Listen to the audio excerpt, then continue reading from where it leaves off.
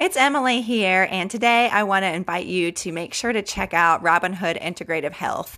If you are a resident of the Winston-Salem, North Carolina area, and you're looking for a doctor who treats you differently, looks deeper into the issues that you're having, and seeks to hear you as a person and really help to get you better, then I can't recommend Robinhood Integrative Health, where Dr. Wiggy practices, enough. Make sure that you go to their website and see how you can benefit from their services today. And did you know that they even take some insurances, which basically never happens in integrative medicine? So make sure to check them out and enjoy the episode.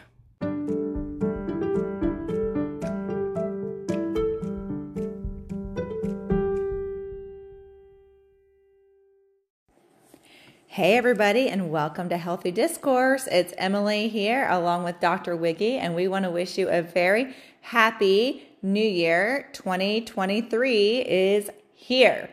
And we're going to just talk a little bit about the opportunities that the new year gives us to reflect and plan, and then also talk about 3 important tests that are important for you to know as you move into a new year. If you have health, kind of that. Right. If you have health and wellness goals, and that's 3 important tests to know to know your results if you are hoping to optimize your metabolism in this next year. So oftentimes the new year is a time when we set health and wellness goals, and these are just some important things to know to help you as you pursue those goals. I'm struggling with words, sorry. Yeah, no, it's okay. Happy New Year. Yeah, Happy New Year, everybody. No, I think these 3 tests are super important and are not often run by your regular primary care doctor. So I do want to go through these 3 because they really are important for trying to determine how your metabolism is going, if it's sluggish or not. It also helps you determine what sort of substrate does your body burn. Mm-hmm. So it kind of tells you if you tend to store fat, or if you tend to store sugar, or if you tend to store both. Right. So it kind of gives you a picture for that. But it's very important if you're trying to optimize your health, if you're trying to lose weight, if you're trying to burn fat. These 3 tests really are, I would say, necessary in order to know what to do, what can be done, what treatment options do you have available. Because if you don't optimize these 3 things, you're not going to be successful. It's just pretty much that, plain and simple. Right. So fascinating. But so many times, well, there's lots of reasons why health and wellness, especially weight loss resolutions fail. But many times we go, well, I'll just lay out a couple of those. We go in without any kind of real plan, committing to completely unrealistic things that we're never going to do, like working out at 5 a.m. 6 days a week while we're eating 800 calories, and just all these kinds of things that are totally unrealistic, which I would say is probably the biggest issue. We don't have good, solid plan. But also, people think that exercising more and eating less is the silver bullet to weight loss, and that can sometimes work for the short term, but it can also feel really defeating when you do that and it doesn't work, or it doesn't work as well as it used to, or it works for a little while and then it stops, and you are feeling completely deprived and exhausted and all those things. So these tests can help you to really pinpoint what your body needs. Yeah, I mean, I would just say what they do is they set you up for success. Because if you do these tests, you have an idea of what needs to be done. You also have objective numbers to say, okay, this is where I am. Mm-hmm. In order for me to make my body into a fat-burning machine, these are the numbers where they need to be. Mm-hmm. And so I think you hit on it, that most of the time when New Year's resolutions fail, yeah, they do fail because of a lack of plan, but they also fail because of lack of progress.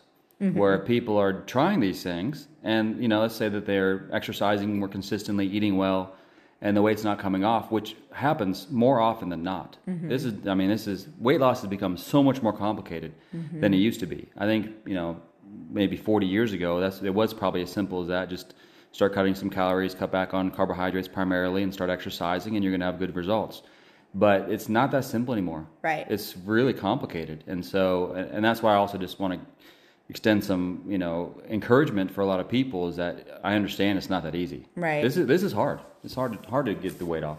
And one thing that we'll mention just before we dive into what the tests are is the new year is a great time to reflect and to plan and look forward. And one thing that we like to do every year is to kind of pray through what will be our word of the year, reflecting on the year that's ending and kind of where we feel like we're positioned to do things the next year. And this is not one of those, speak your vision kind of things at all, but we really do try to pray through it and think about, where has God positioned us through this last year? Where do we feel like he's leading us in the next year? And so 2022 was the year of courageous.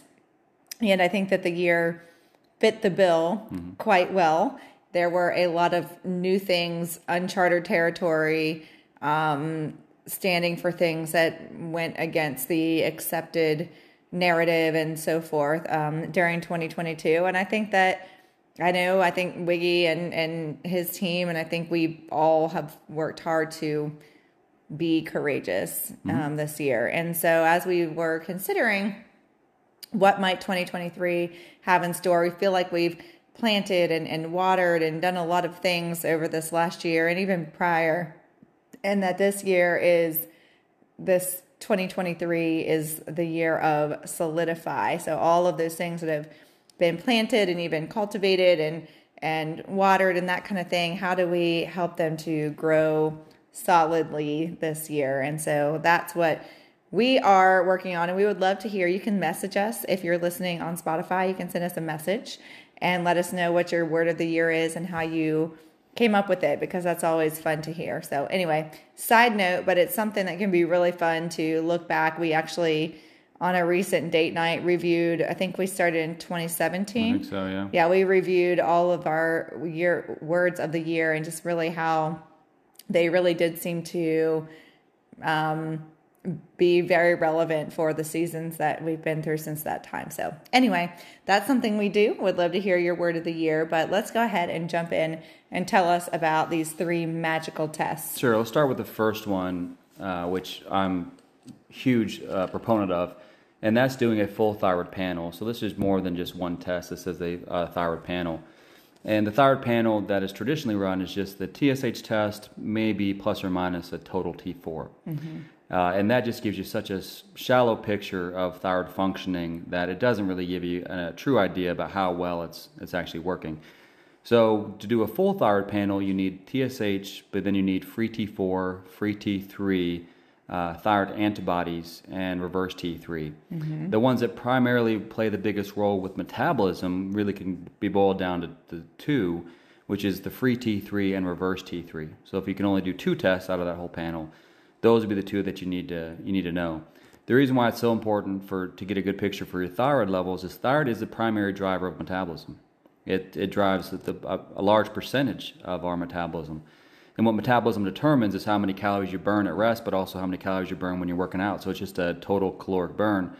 So if your metabolism is sluggish, which we see when thyroid levels are low or low-ish, then metabolism tends to be kind of linearly related to that. As thyroid levels decrease, so does metabolism. So a lot of times we'll check at free T3, reverse T3, and what you're looking for primarily with that is you're looking for a ratio. So you want your free T3 to be on the kind of the higher end, and you want your reverse T3 to be on the lower end. What we see for a lot of people is that it's the opposite. You see the reverse T3 is on the higher end, you see the free T3 on the lower end. And when that happens, basically reverse T3 is blocking the T3 from doing its job, which is basically turning on the metabolic engine of the cells. And so if you don't have that signal, everything kind of slows down. Right. Everything is more sluggish. Let's talk about 2 things related to that. So number one, I've had this actually happen to myself. So I've had TSH can be really low, and that usually is a red flag for traditional medicine. But I know that if free T3 and reverse T3 are in balance, right, then that doesn't matter that much. Am I saying that correctly? So are you thinking about like when you're treating and Yeah. you're watching levels? Yeah, so, TSH really is not that great of a marker for diagnosis, but also for monitoring. And so, yeah, so what we see sometimes, especially with the desiccated thyroid, because that has T3 in it. T3 is the metabolically active form of thyroid. That tends to also be more sensitive to the pituitary. So when the pituitary, it recognizes that there's thyroid around, which is the T3, then it tends to be lower. Right. So, and a lot of times if you check it and the TSH is low, the reaction typically is to lower your medication. But what we tend to see is we look at it more holistically. We say, okay, look at these numbers. We look at the TSH, we look at the T3, we look at the T4, reverse T3, and we say, okay, where are the numbers that actually affect metabolism? Right. Because TSH actually doesn't affect metabolism. That may surprise you, but it doesn't. It's a pituitary test. The T3 does, the T4 does a little bit, reverse T3 does in the opposite direction. So if you want to be looking really for a good T3 level and you want to have a good reverse T3 level, those are the two primary tests to look for. Right. Sorry, and maybe I should have asked this the other way around, but also most traditional medications are TSH medications, correct? No. Oh. So, no, most medications are T4 medications. Oh, right. I'm sorry. T4. Which doesn't have as much effect on the TSH level. Maybe that's what you're thinking. Gotcha. So most of the medications like levothyroxine, Synthroid, Euthroid, those are T4 only medications. And like I was saying, T4 is okay, but it's really metabolically inactive. It doesn't really do much. You need to convert the T4 to T3 in order for it to have a metabolically active component. Right. And so that's what we run into see. We see with a lot of people that are taking T4 only medications. Their T3 will be low and their reverse T3 will be high. So it actually is not the best medication for most people. Because their bodies are not able to convert. Well, I mean, it's one of the problems that, especially when we're talking about weight, being overweight is an inflammatory response in itself. And so when you're taking a T4 medication, you have an inflammatory process already ongoing. That inflammatory process changes that conversion of the T4 to T3 and it changes to reverse T3. And so you get that shift in that ratio. You get lower T3, higher reverse T3, and again, it just doesn't work great. Right. All right. So that's number one. Hopefully that made sense. I know It does. That was a lot of technicalities on that one. It was. So but that's okay. Yeah, so thyroid panel number one, again, is specifically the free T3 and reverse T3. Those are two tests you really need to do. And then the second one is a hemoglobin A1C, and I'd add into that a uric acid level. So this is looking more for what does your body burn or how well does it store sugar. So hemoglobin A1C is a long-term sugar test that looks at your sugar in your blood over the past 3 months. So it tells us how much sugar is building up in your body.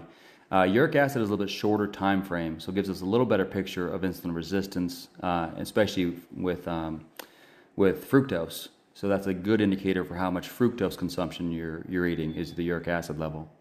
But yeah, uric acid, hemoglobin A1C, they tend to give us the best picture for insulin resistance, which really tells us how low carb should you be because your body's basically storing all the carbs you eat and turning it into fat. Right. And people, it can feel not fair sometimes when you're someone who can't, that your body, doesn't burn through the sugar, and it can feel unfair. But if you want to actually have results, then it's good to know these things. Sure. And you also, it's when things can be purposeful and you feel like you're actually working toward your goal and working with your body, it can really help. And also over time you can become less sensitive to carbs. So you definitely can correct a lot of these things. So yeah, if your A1C is high or your uric acid level is high, and then this is when I say high, we say higher than it should be. So you can have a hemoglobin A1C at 5.6, which is technically normal, but still too high. And especially once you start getting into pre-diabetic range, which is 5.7 or higher, that's definitely too high. So you're storing your sugar in your blood. That's gonna be turned to fat. Uric acid, same thing. You want that level generally lower the better. There is a certain threshold you kind of say, okay, it's low enough, but generally you want that lower the better. So if the levels are, in the middle of the range or higher for that, then that tells us that there generally is some form of insulin resistance developing. And you do have to be careful with carbohydrates, and there's also some supplements and some medications that can be helpful for that. Right. And I think a lot of times people hear, low carb, and it just kind of makes them freak out. And that's when people start calorie constricting instead of reallocating those calories to things that do help better, like really great, tasty sources of protein and lots of vegetables and even, fats and nuts and that kind of thing that can help your body. You can still eat plenty and be satisfied. This is not about satisfaction, and really still eat with what your body needs. So Yeah. it doesn't have to be miserable. It doesn't have to be. It is challenging for sure, and that's where a lot of times health coaches come in handy.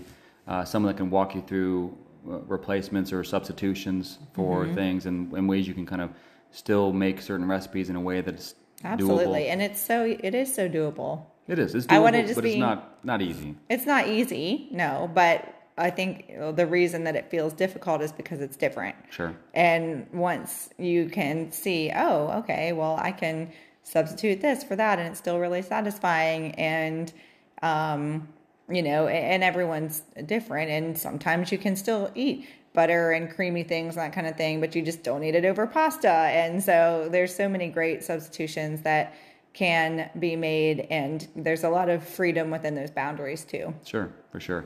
And then the last test, which is probably my favorite test out of these, even though I think they're all really important. The last one is leptin.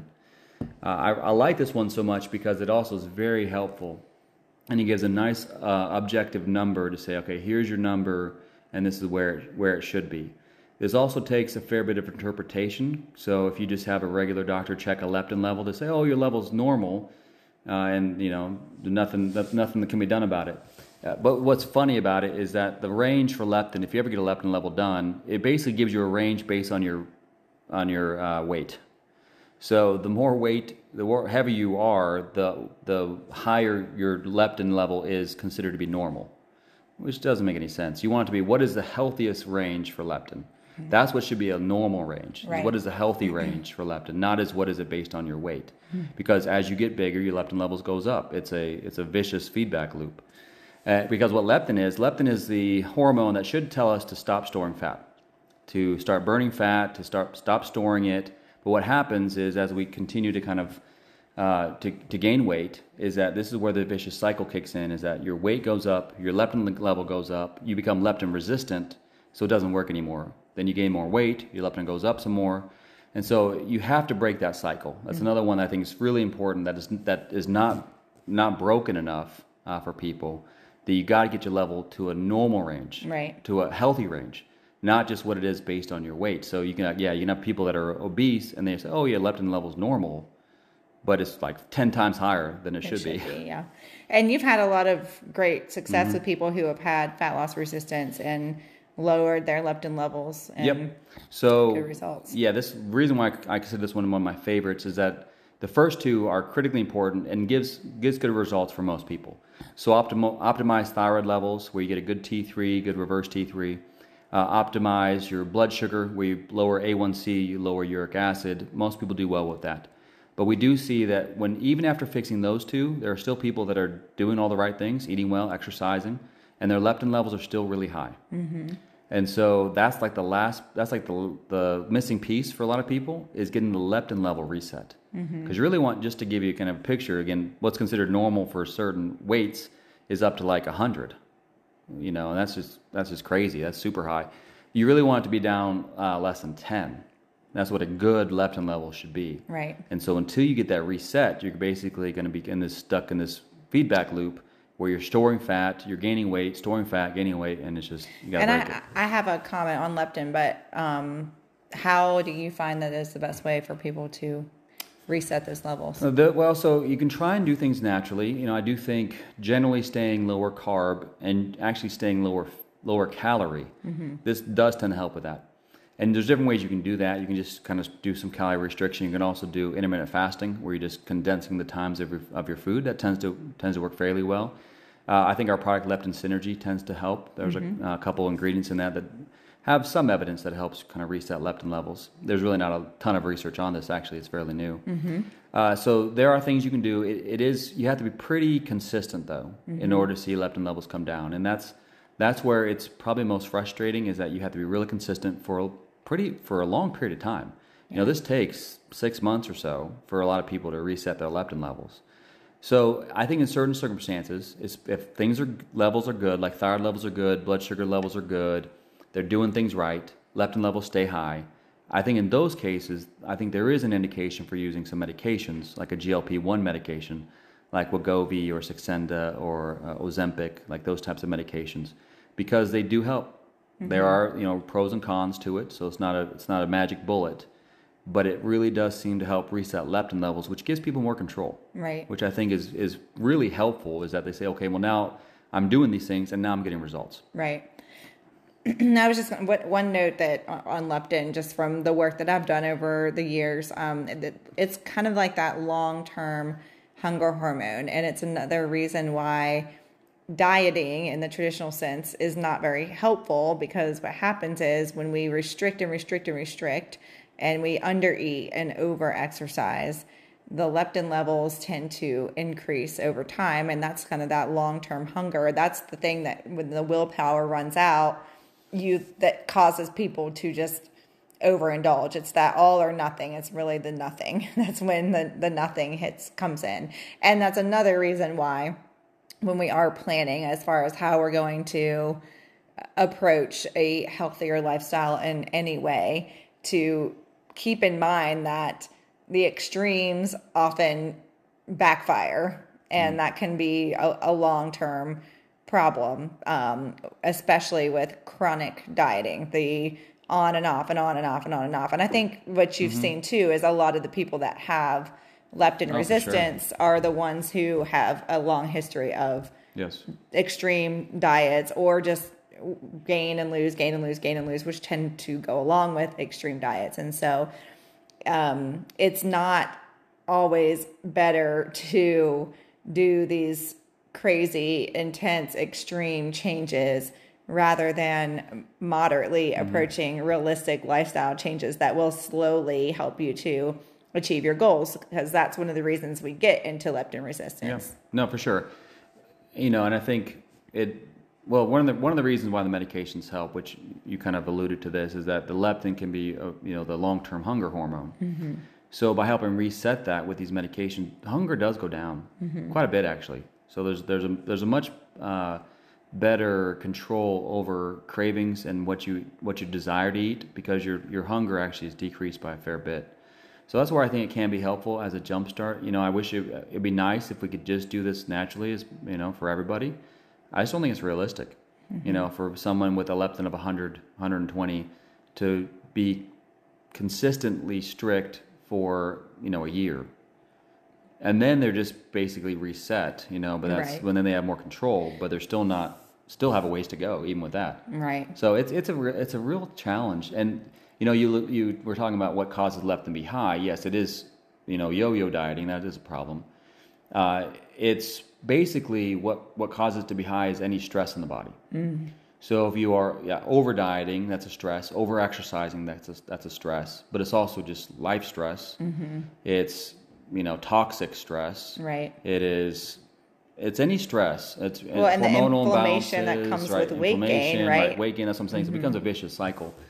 So you do have to be addressing these other things too, but it's hard to do these things without seeing some sort of results. For a period of time. Once you start seeing results, people tend to be more motivated to stick with it too. So, but I do think one thing that I would say with medications is that it's not always more the better. Right. Is that you try to do lower doses so you can get off of it. Mm-hmm. The goal is not to be on this forever. The goal is to do lowest doses you need to get the levels down for you to be successful, and then try to wean off. Well, and I think what you're saying is it's a tool to help you along the way. It's not a long-term crutch. It's not a magic pill that's going to say, oh, well, I take this medication and now I'm going to be able to lose 50 pounds by doing the same things I'm already doing, just maybe eating a little less. Like, that's not necessarily going to be it. Right. No, we want to use it as a tool to hopefully break bad habits, so that you're going to make healthier choices because you can. Right. Well, and it's another reason why always done alongside with someone who can really help walk you through you and your particular case, your challenges, your struggles, your goals, and help guide you through in a way that is going to help you to succeed, and not just this becomes a different way to yo-yo diet. Sure. So. Yeah, for sure. Yeah, absolutely. Just a tool. And really, any of these are just tools. I mean, I say maybe except for thyroid. Thyroid, if you are low on your thyroid, that is a deficiency.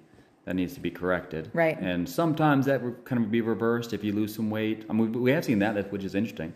We've seen as people lose weight, especially when in larger percentages, that they don't need as much thyroid medication, which is kind of cool. So we're able to lower people's doses over time, which is fun too. Yeah. So those would be the three things that I'd say would be really important. That's more than 3 tests, but those are 3 categories of things you need to look at. You make sure your thyroid levels are optimized, to make sure you understand your blood sugar, and then also make sure you understand your leptin levels. Awesome. Well, that's it for us today. Thanks so much for joining us, and we wish you a healthy, blessed, and prosperous 2023, and look forward to hearing some of your words of the year. So be sure to send those over to us in a message, and we'll catch up with you next time. Thanks so much for listening.